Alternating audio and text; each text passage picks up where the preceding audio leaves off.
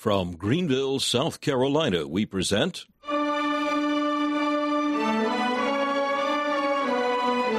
Let the Bible Speak.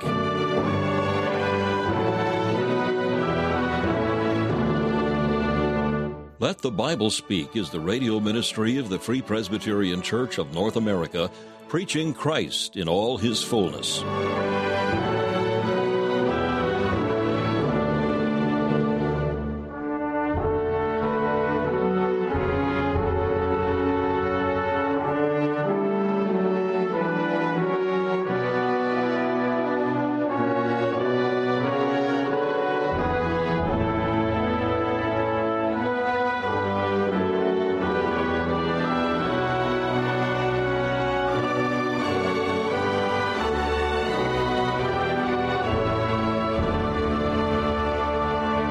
Once again, we count it a privilege to welcome you to another broadcast of Let the Bible Speak, presenting a series of studies on the doctrine of the Holy Spirit, preached by Dr. Alan Cairns, founder of Let the Bible Speak Radio Ministries. We'll hear from Dr. Cairns in just a few minutes. First of all, we invite you to enjoy this devotional thought from the pen of C.H. Spurgeon, as found in his collection called Morning and Evening. This morning's text is found in Revelation chapter 3 and verse 4. Thou hast a few names even in Sardis, which have not defiled their garments, and they shall walk with me in white, for they are worthy. We may understand this to refer to justification. They shall walk in white, that is, they shall enjoy a constant sense of their own justification by faith. They shall understand that the righteousness of Christ is imputed to them, that they have all been washed and made whiter than the newly fallen snow.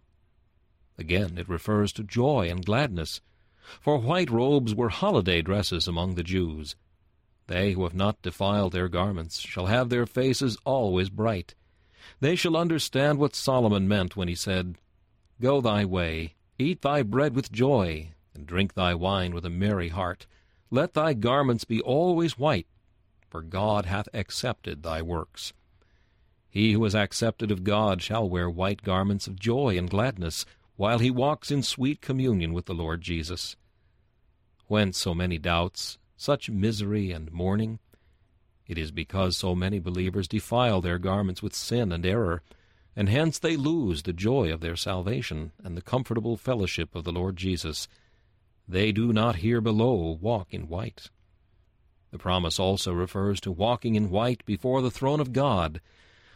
Those who have not defiled their garments here shall most certainly walk in white up yonder, where the white-robed hosts sing perpetual hallelujahs to the Most High. They shall possess joys inconceivable, happiness beyond a dream, bliss which imagination knoweth not, blessedness which even the stretch of desire hath not reached. The undefiled in the way shall have all this, not of merit nor of works, but of grace. They shall walk with Christ in white, for he has made them worthy. In his sweet company they shall drink of the living fountains of waters. When he shall come, resplendent in his glory, to take his own from out his fair light.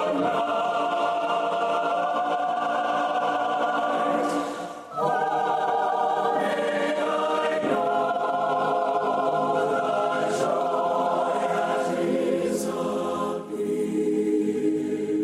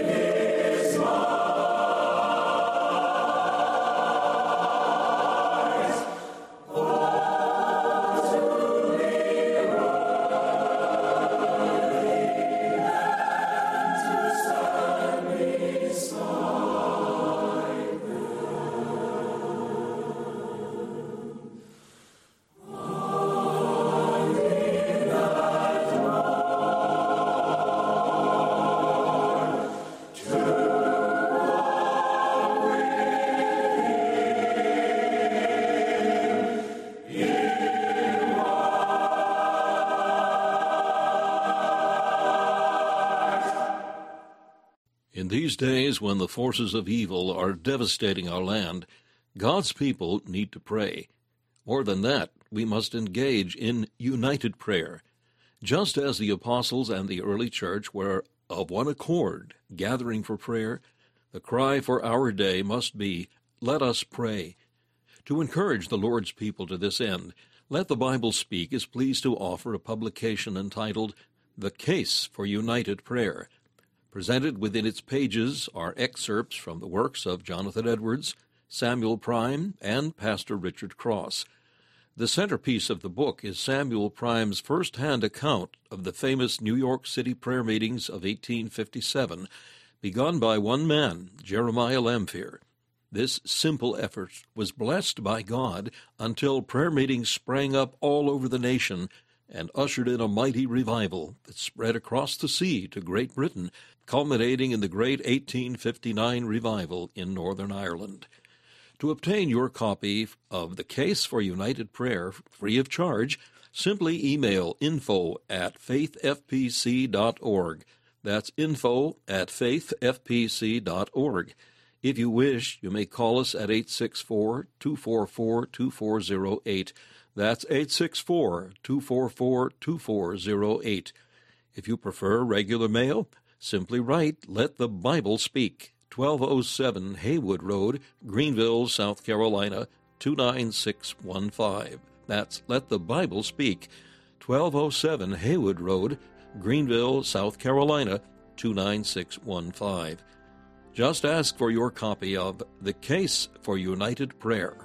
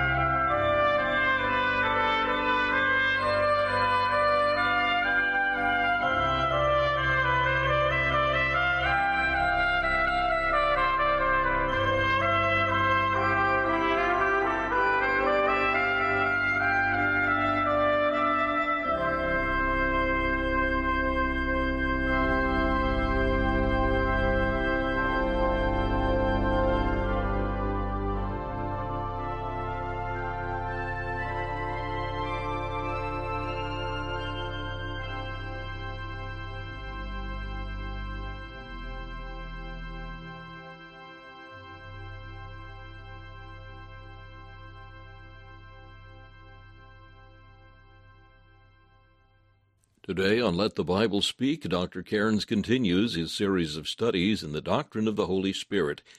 Today he'll bring the next portion of a message called The Sanctification of the Spirit.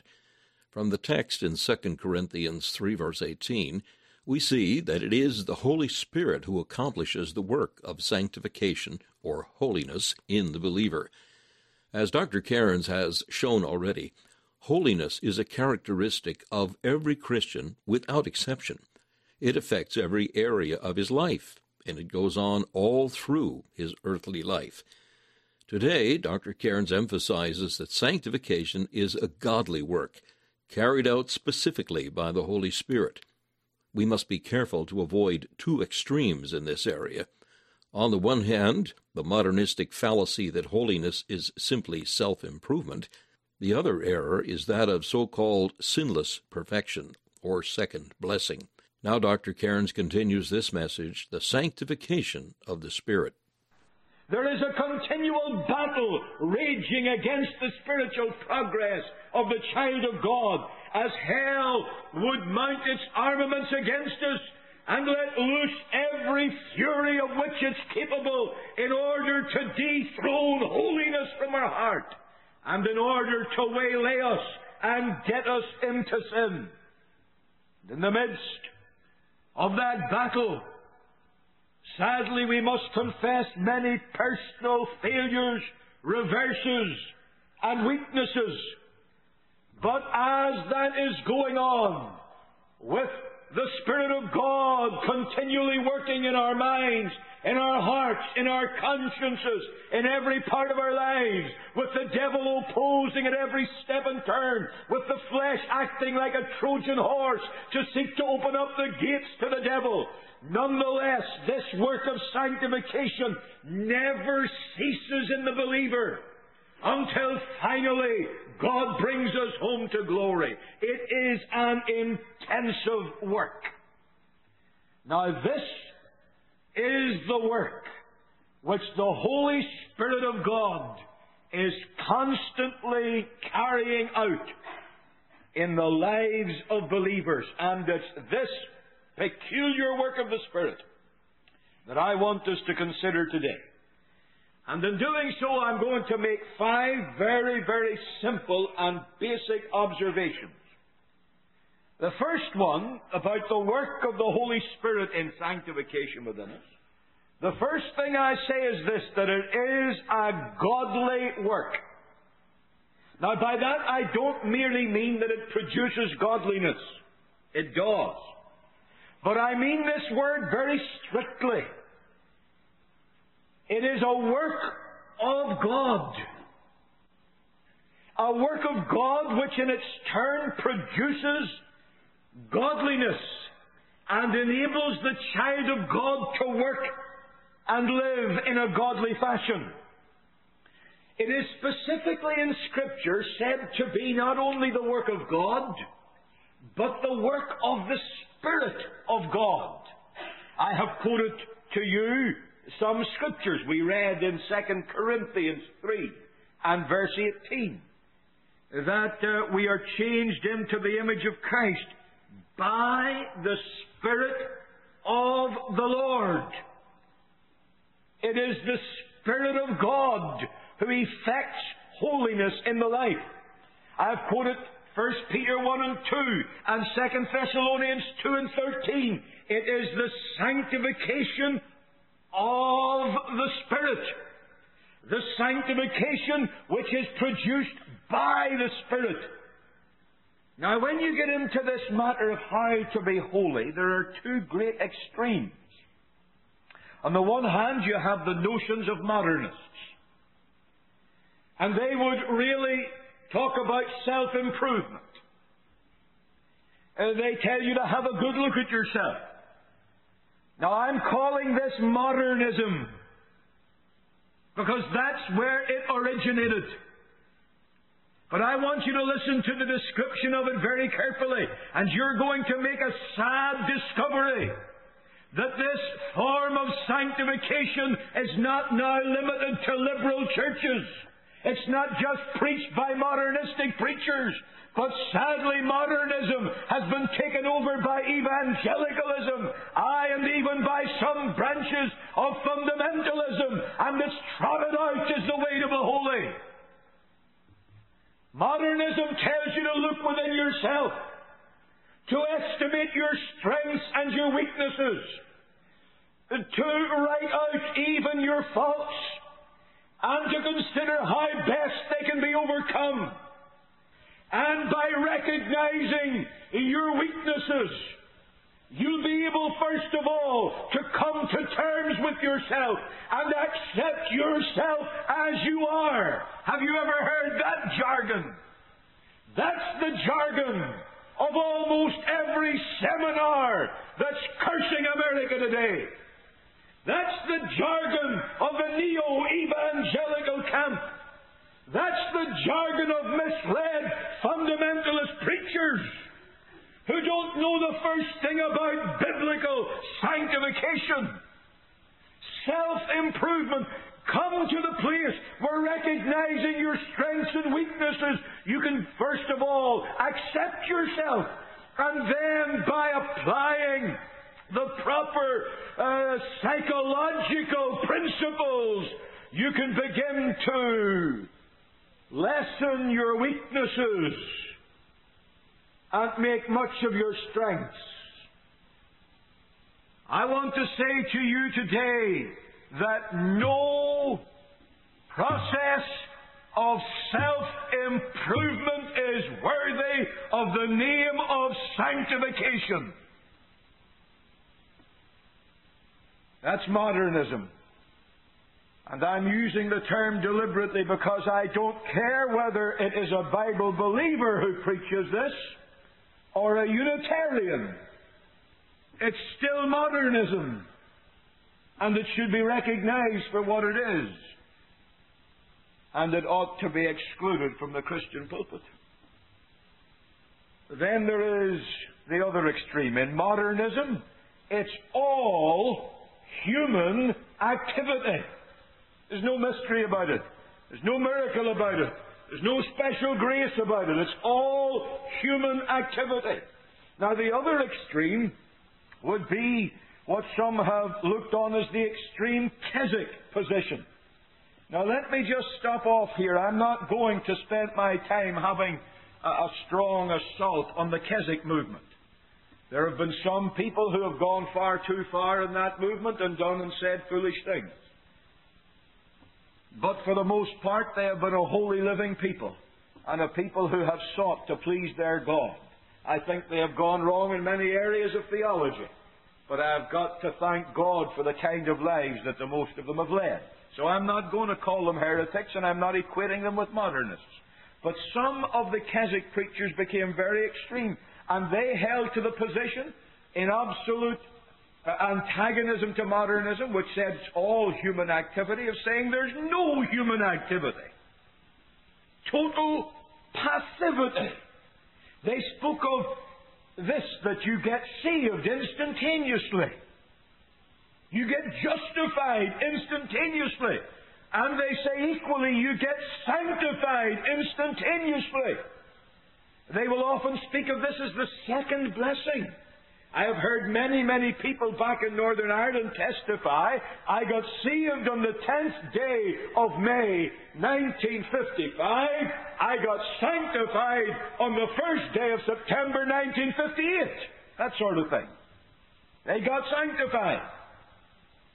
And in that sanctification, the root of sin was eradicated, ripped out, and they were left, as one Keswick writer put it, with easy holiness. In fact, he went so far as to say, if it's not easy, it's not right. If you don't overcome with ease, you're not overcoming at all. You may as well not overcome. Well, now, of course, that's going to great extremes. And they're both wrong. They're both wrong. The Bible says, Philippians 2, verses 12 and 13, work out your own salvation with fear and trembling. There's human activity. Now, he's not speaking about working to be saved. He's talking about working because you are saved. Any man that wants to work to be saved will be damned. But work out your own salvation with fear and trembling. That's verse 12. Verse 13. For it is God that worketh in you both to will and to do of His good pleasure. You work because God works. That's why in Scripture sanctification is called the fruit of the Spirit. In Galatians 5, verse 22 and following. I'm not going into that passage today. As the Lord wills, we may look at that more fully on another occasion. But sanctification, love, joy, peace, etc., these, my friend, are the fruit, not the fruits. The fruit of the Spirit. They are the production of the Holy Spirit within the life. In John 15, the fruit that a believer bears is likened to the fruit that is borne on a branch of a vine. It is not the production of the branch in itself. It is the production of the vine through the branch. And that is the picture of biblical sanctification. Now, it's essential for Christians to get a good, solid grasp of this. We do sin. It would be nice to say that we don't sin. It would be nice to say it, that is, if it were true. There are a lot of people say it. I remember a man near Ballymoney, and he did a very crazy thing. He had been talking to a friend of mine, Albert Macaulay, and telling him he hadn't sinned for 20 years. Not for 20 years. He had never sinned in word, thought, deed, sins of omission, commission, anything else. He had not sinned for 20 years. Albert used to drive our church bus, picking up kids for Sunday school in a country area, and the road was very narrow. This man drove in a very foolish way on the blind side of the bus, and he nearly caused an accident. There was no accident, but quick as a flash Sunday morning, he was out of that car, slammed the door, nearly took it off its hinges, come roaring up to the bus with the steam belching out of his ears, and his words were tumbling forth in a torrent of abuse and anger and fury. Then he saw the driver was Albert Macaulay, the man he had just told a little while before, I haven't sinned for 20 years. And man, he was looking for a little hole to get buried in. It's easy to say we haven't sinned. It would be nice to say it if it were true. But sadly we do sin. Oh yes, every Christian has new life. But as one man I read said, sadly, very often we seem to be in a very sickly condition.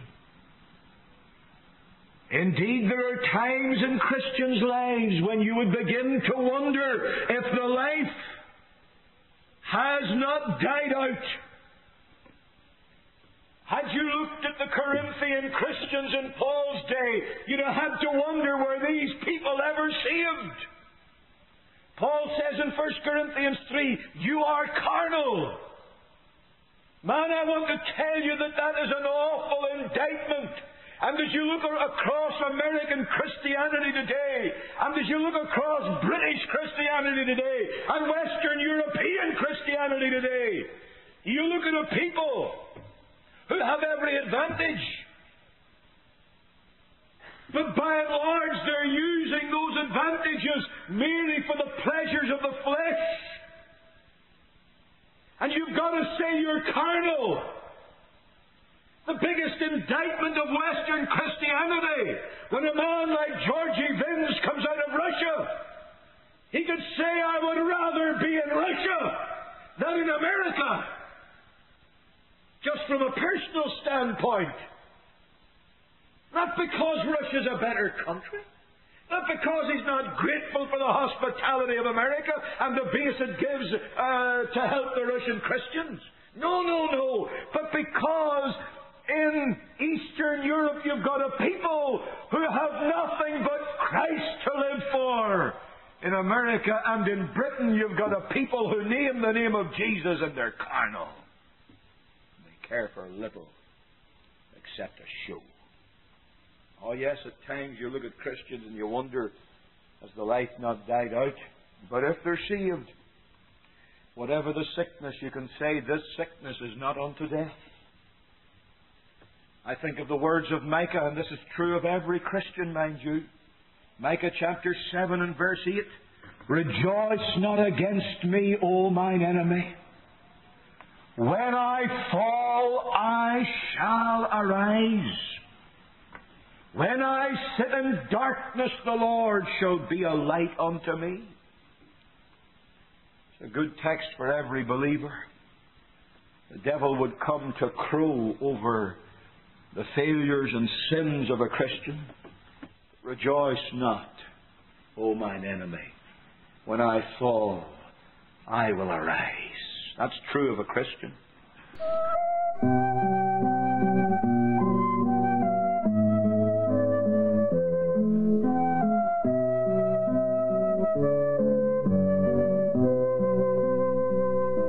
You've been listening to Let the Bible Speak, the radio ministry of the Free Presbyterian Church of North America. We hope you've enjoyed and benefited from today's program.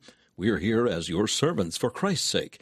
If we can be of any further help to you in the things of the Lord, we invite you to contact us. If you would like to receive our booklet, Separated unto the Gospel, a booklet that sets forth the beliefs and standards of the Free Presbyterian Church, you may have a copy free of charge, simply for the asking. Our mailing address is Let the Bible Speak, 1207 Haywood Road, Greenville, South Carolina, 29615. That's Let the Bible Speak, 1207 Haywood Road, Greenville, South Carolina, 29615. Our email address is info@faithfpc.org. That's info@faithfpc.org. If you would like to learn more about the Free Presbyterian Church of North America, we invite you to visit our website, www.fpcna.org. That's www.fpcna.org. This is Charles Kelsch saying thank you for listening and inviting you to join us again as we Let the Bible Speak.